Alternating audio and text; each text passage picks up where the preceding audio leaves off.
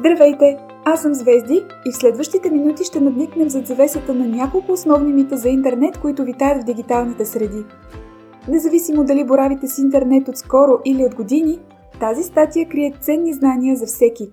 Приятно слушане! 3 популярни мита за интернет. Макар интернет вече да е неизменна част от живота ни, митовете за него са буквално десетки. Някои са по-разпространени, а други са прекалено сложни за разбиране и затова не са придобили масова известност. Но сред всички, с които сме се сблъсквали, подбрахме 3 основни мита, които сме сигурни, че ще ви бъде полезно да развенчаем. Тъй като обстановката вече принуди голяма част от човечеството да е в интернет, за новопостъпилите ще е полезно и интересно да разберат отрано тези основни митове. Основната цел на тази статия е не толкова опровергаването на митовете, а по-доброто им разбиране. Мит номер 1. Интернет и уеб са едно и също нещо. В момента, благодарение на интернет, може да слушате съдържанието на тази статия. Разбирането на този мит ще отговори на някои допълнителни въпроси, като защо казваме уебсайтът не се зарежда, а не интернет сайтът не се зарежда. Или защо казваме спрями нета, а не спрями уеба. World Wide Web, наричана само Web или световната информационна мрежа, е виртуална мрежа, съставена от свързани помежду си хипертекстови документи. Достъпът до тази информационна мрежа се извършва през интернет, глобална мрежа от взаимосвързани компютърни мрежи. Интернет е глобалната физическа мрежа от кабели устройства и протоколи за комуникация, а Web е фината виртуална мрежа от хиперлинкове и уебсайтове. В думата интернет има представка интер, която значи между, взаимно и нет – мрежа. А web в превод означава паяжина или мрежа. Как обаче паяжината и интернет работят заедно? Когато отворите сайт или кликнете върху линк, браузърът ви използва физическата интернет мрежа, за да стигне до търсения документ. Той от своя страна може да ви заведе до други документи през хиперлинковете в него. Ако сървърът е библиотека, сградата, уеб-сървърът е секция с рафтове в нея и уебсайтовете са книгите на рафта. Интернет от своя страна е пътят до всяка една библиотека по света. Пътят и библиотеката можем да ги пипнем. Рафтовете и книгите – не. Пътят е физическата мрежа, кабели и устройства, които могат да се пипнат. Библиотеката е сървърът, машина в мрежата, която може да се пипне, на която може да се инсталират програми. Рафтовете са уеб-сървърът, програма, която не може да се пипне, инсталирана и работеща на физическата машина. Книгите са уебсайтовете, колекции от файлове, които също не могат да се пипнат. Тази смесица от физическо и дигитално прави трудно отделянето на двете мрежи в представите ни. Особено когато виртуалното не се поддава толкова лесно на сравнение с нещо от физическия свят. А кой е библиотекарят? Много удобен въпрос. Всеки си има личен библиотекар вкъщи. Това трябва да е уеб-браузърът, който намира книгата и ни я подава през екрана. А Google е картотека, която библиотекарят ни предоставя и в която си търсим книги. От техническа гледна точка уеб се определя като услуга в интернет. Тоест, има сървър в интернет, който предоставя нещо на клиент. В случая, уеб-сървърът предоставя на потребителите уеб-съдържание. Думата сървър идва от английското server, което в превод е човек или нещо, което предоставя услуга или стока. Така, например, имейлът също е услуга в интернет, защото има мейл сървър, който предоставя електронна поща. В уеб има уебсайтове, форуми, блогове, електронни книги, а в интернет има уеб, мейл, интернет телевизия и други услуги. Затова, когато казваме, че влизаме в интернет, това не е грешно. По същия начин казваме, че влизаме в библиотеката, но се подразбира, че отиваме не заради самата нея, а заради книгите в нея. Докато библиотеката има една единствена услуга, която предлага – книги, интернет предлага много повече услуги, освен уебсайтове. Например, можем да изпращаме или четем имейли, или пък да проведем видеоразговор, да гледаме телевизия, да слушаме подкаст или пък да качим файлове по FTP. Уеб услугата се появява през 90-те години, докато интернет вече е съществувал от няколко години. Създаването на уеб услугата е спомогнало за разширяването на интернет. Когато и двете мрежи растат заедно и по-отделно, отпада нуждата да уточняваме, че заради уеб влизаме в интернет. И така, стане ли въпрос за достъп до информацията в уеб, използваме думата интернет или само нет. Но и нет вече го заменяме с друго. Тъй като Google е най-известната търсачка в уеб, когато ни трябва информация, казваме, че ще потърсим в Google, без да уточняваме, че ще влезем в уеб, за да го питаме. Така използваме думата Google вместо уеб и нет. И трите думи – интернет, уеб и Google в представите ни са едно и също – свързаност и информация. Фейсбук е друга работа. Можем да обобщим, че интернет е пътят и библиотеката, Google е огромната картотека с имената на почти всички съществуващи книги, а уеб са книгите. В интернет има няколко много големи и натоварени кръстовища. През тях преминава денонощно основният трафик от желащи да прочетат някоя книга. Отделните регулировчици по кръстовищата се наричат доставчик на интернет свързаност от ниво 1. Но за тях ще разберете повече в мит номер 2. Както в интернет има няколко основни кръстовища с натоварено движение, свързващи континенти през океани и държави през планини, така в уеб има големи виртуални картотеки, в които се записват имената на всички книги от всички библиотеки в света. Една от най-известните картотеки е Google, в която търсим по думи, за да открием дадена книга. В нея само с една дума можем да търсим текстове, без да знаем името на книгата, в която се съдържат. Като заключение на този мит можем да кажем, че въпреки че двете мрежи са различни, толкова сме свикнали да използваме думата интернет вместо уеб, че е напълно естествено да кажем влизам в интернет вместо влизам в уеб. Но все пак разликата се усеща, когато казваме спрями нета вместо спрями уеба. Мит номер 2. Интернет е собственост на някого. В пълния си вид този мит би звучал така. Интернет е собственост на някого и аз си плащам, за да го използвам. От първия мит се разбра, че интернет означава едновременно и мрежа, и самата свързаност в нея.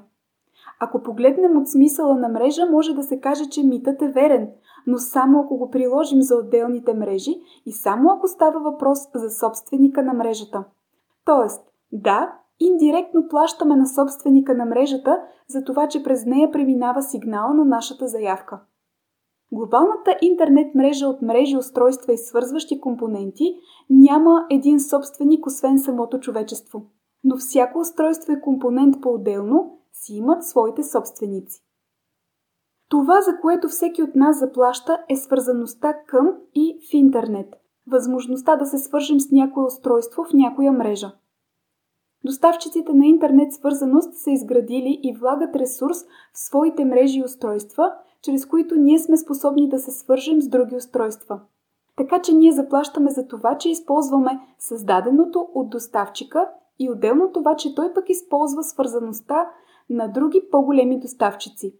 Нашият доставчик също заплаща за свързаност, но на по-големите доставчици, които полагат големите кабели и свързаност между континентите.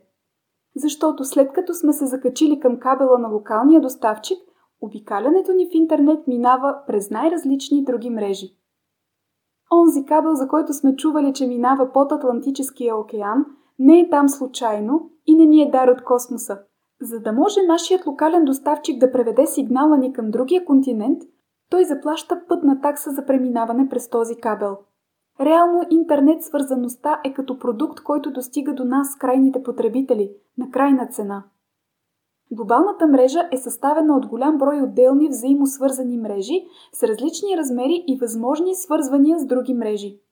Съществува неофициално определение на доставчиците на свързаност, до някъде според големината на мрежите им и повече според взаимосвързаността им с другите мрежи.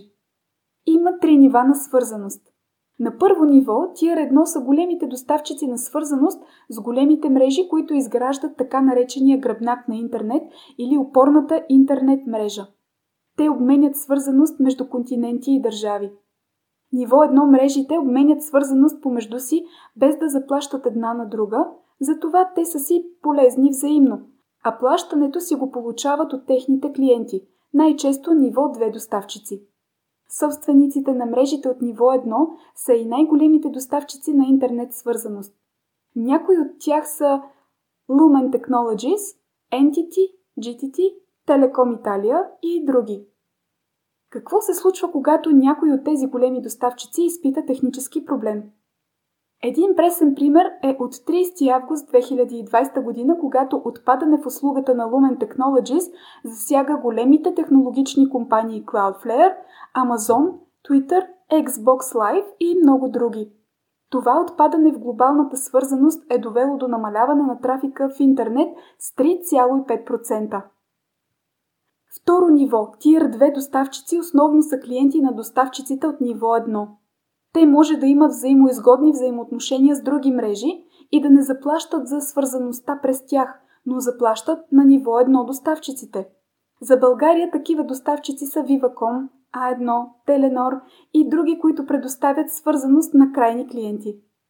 Трето ниво, Tier 3 доставчици са тези, които закупуват свързаност към интернет от доставчици от ниво 2.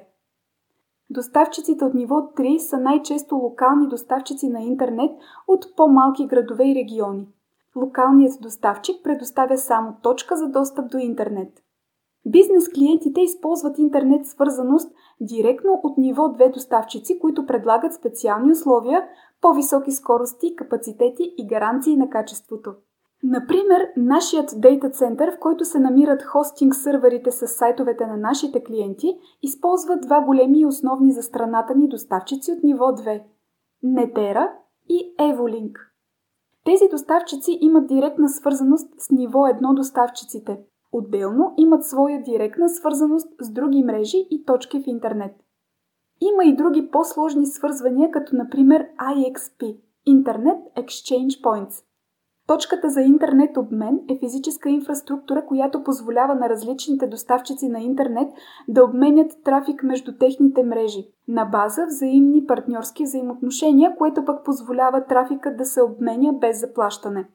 И за България си имаме такава точка – Bulgarian Internet Exchange Point. И така, вече знаем, че интернет не е собственост на никого конкретно и че безплатен интернет няма, поне за сега. Безплатните Wi-Fi точки за достъп са безплатни за потребителите, но не и за собствениците им. Мит номер 3.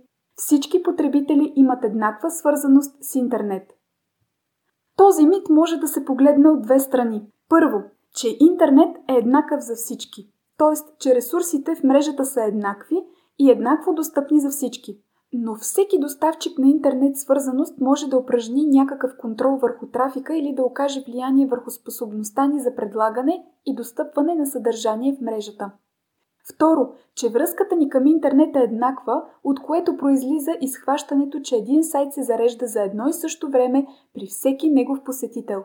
Например, щом аз зареждам този сайт за 2 секунди, то при посетител от Африка се зарежда също за толкова. Но реално има разлики в свързаността, произлизащи от преносната среда, чрез която се осъществява комуникацията между потребител и сървър. Ще разгледаме по-отделно двете страни на мита. Мрежова неутралност. Възможността за контрол върху достъпа и интернет трафика от страна на доставчиците на интернет свързаност поражда и нуждата за мрежова неутралност. Това е принцип, според който доставчиците на интернет свързаност трябва да третират комуникациите в интернет равноправно и да не дискриминират или таксуват различно на база потребител, съдържание, уебсайт, платформа, приложение, вид устройство, местоположение или метод на комуникация.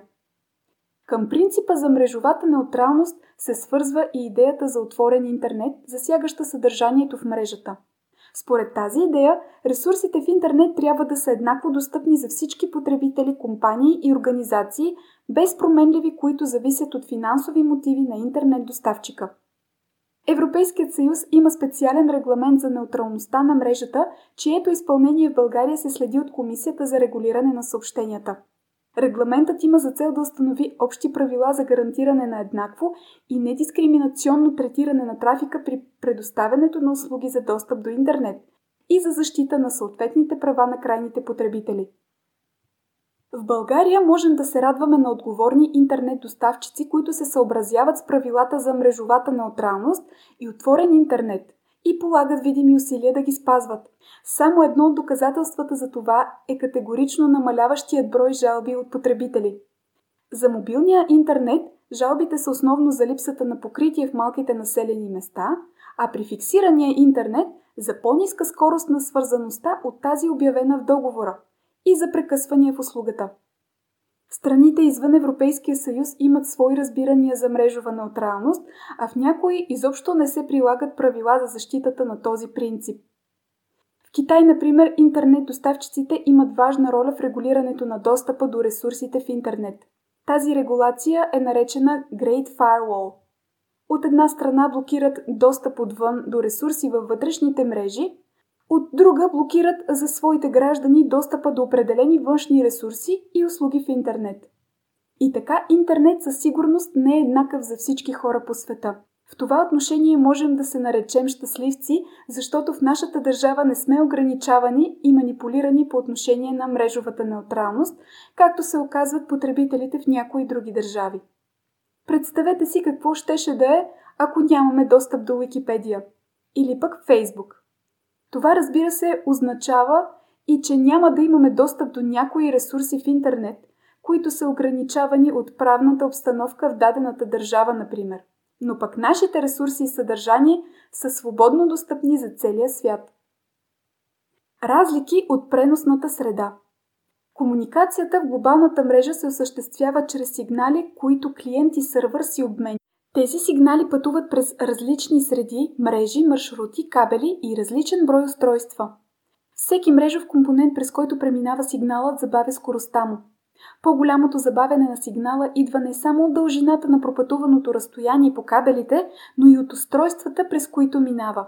Така, например, ако имате интернет свързаност през мобилната мрежа, сигналът ще премине от домашния рутер безжично до базовата станция на мобилния доставчик. От базовата станция през няколко вътрешни устройства до граничния рутер на доставчика, от рутера на съседната мрежа до някой рутер на опорната мрежа или пък на IXP точка. Оттам до рутера на доставчика, който осигурява интернет свързаност на сървъра и накрая ще стигне крайната дестинация – мрежовия интерфейс на сървъра. Всяко едно от тези устройства по пътя на сигнала добавя по няколко милисекунди забавяне. Описаното пътуване на сигнала е само в едната посока, но след като сървърът получи този сигнал, той ще върне отговор с друг сигнал, който също ще премине през няколко устройства. Колкото повече устройства и дължина на кабелите има между потребител и сървър, толкова по-голямо забавяне има на сигнала. И така, общото забавяне на връзката от всичките мрежови компоненти се нарича мрежово забавяне и се измерва за двете посоки – отиване и връщане на сигнала. В интернет не е толкова важно за колко време ще стигне сигналът до целта си, а за колко време ще стигне целта си и ще се върне обратно при източника. Това измерване на времето за отиване и връщане на сигнала в компютърните мрежи се нарича Round Trip Time и се тества с пинг. Колкото по-голямо е мрежовото забавяне, толкова по-бавна ще е връзката. При свързаност номер 1 сигналът пътува много повече разстояние, отколкото са отдалечени клиентът и сървърът. По пътя си сигналът преминава множество устройства, които ще го забавят. Затова, въпреки че разстоянието по права линия по въздуха е по-голямо, отколкото при свързаност номер 2, връзката ще е по-бавна, защото мрежовото забавяне ще е по-голямо. Този потребител ще зареди дадения сайт за 2 секунди, например. При свързаност номер 2 почти няма пречки за сигнала, въпреки че клиент и сървър са по-отдалечени отколкото при първата свързаност, връзката ще е по-бърза, а сигналът ще пристигне до целта и ще се върне обратно по-бързо. Този потребител ще зареди сайта за 300 милисекунди. Тази свързаност обаче е идеалистична и не съществува в реалността. Не е практично между всеки клиент и сървър да се опъва по един кабел и вместо това сигналът преминава през плетеницата от мрежи и устройства.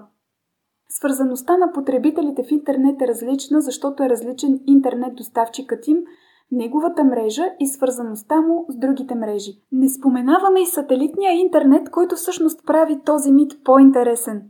Към момента забавянето при комуникация през сателит в геостационарна орбита е приблизително 500 милисекунди. Това забавяне е прекалено голямо, особено за комуникации като аудио или видеоразговори. Но в далечното или близко бъдеще, чрез сателитния интернет, този мит може да се докаже верен.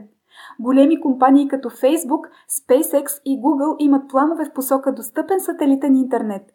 SpaceX има план за над 4000 сателита в ниска орбита, които ще изграждат бъдещи сателитни купове, наречени клъстери. Този начин за разгръщане на свързаността, както описват в заявката си от SpaceX, обещава скорост от 1 гигабайт в секунда за потребител и ниски стойности на забавянето, приблизително 25-35 милисекунди. Ще поживеем и ще видим. Казват, че във всеки мит има доза истина, но рядко се допълва, че митовете помагат да се опрости светът. Как ли? Спестяват много аналитична дейност и енергия за индивида. Мисленето е трудно, критичното мислене още повече, особено когато въпросът е далеч от вашата дейност. Например, само ако знаете колко мислене отиде за тази статия, та и още можеше. Затова понякога митовете може и да са опасни, особено тези за сигурността в интернет, но за тях ще ви разкажем в друга тема. За всеки мит, свързан с сигурността, винаги имайте едно на ум. Не си позволявайте да се чувствате в пълна сигурност в интернет. Още полезно съдържание ви очаква на blog.superhosting.bg.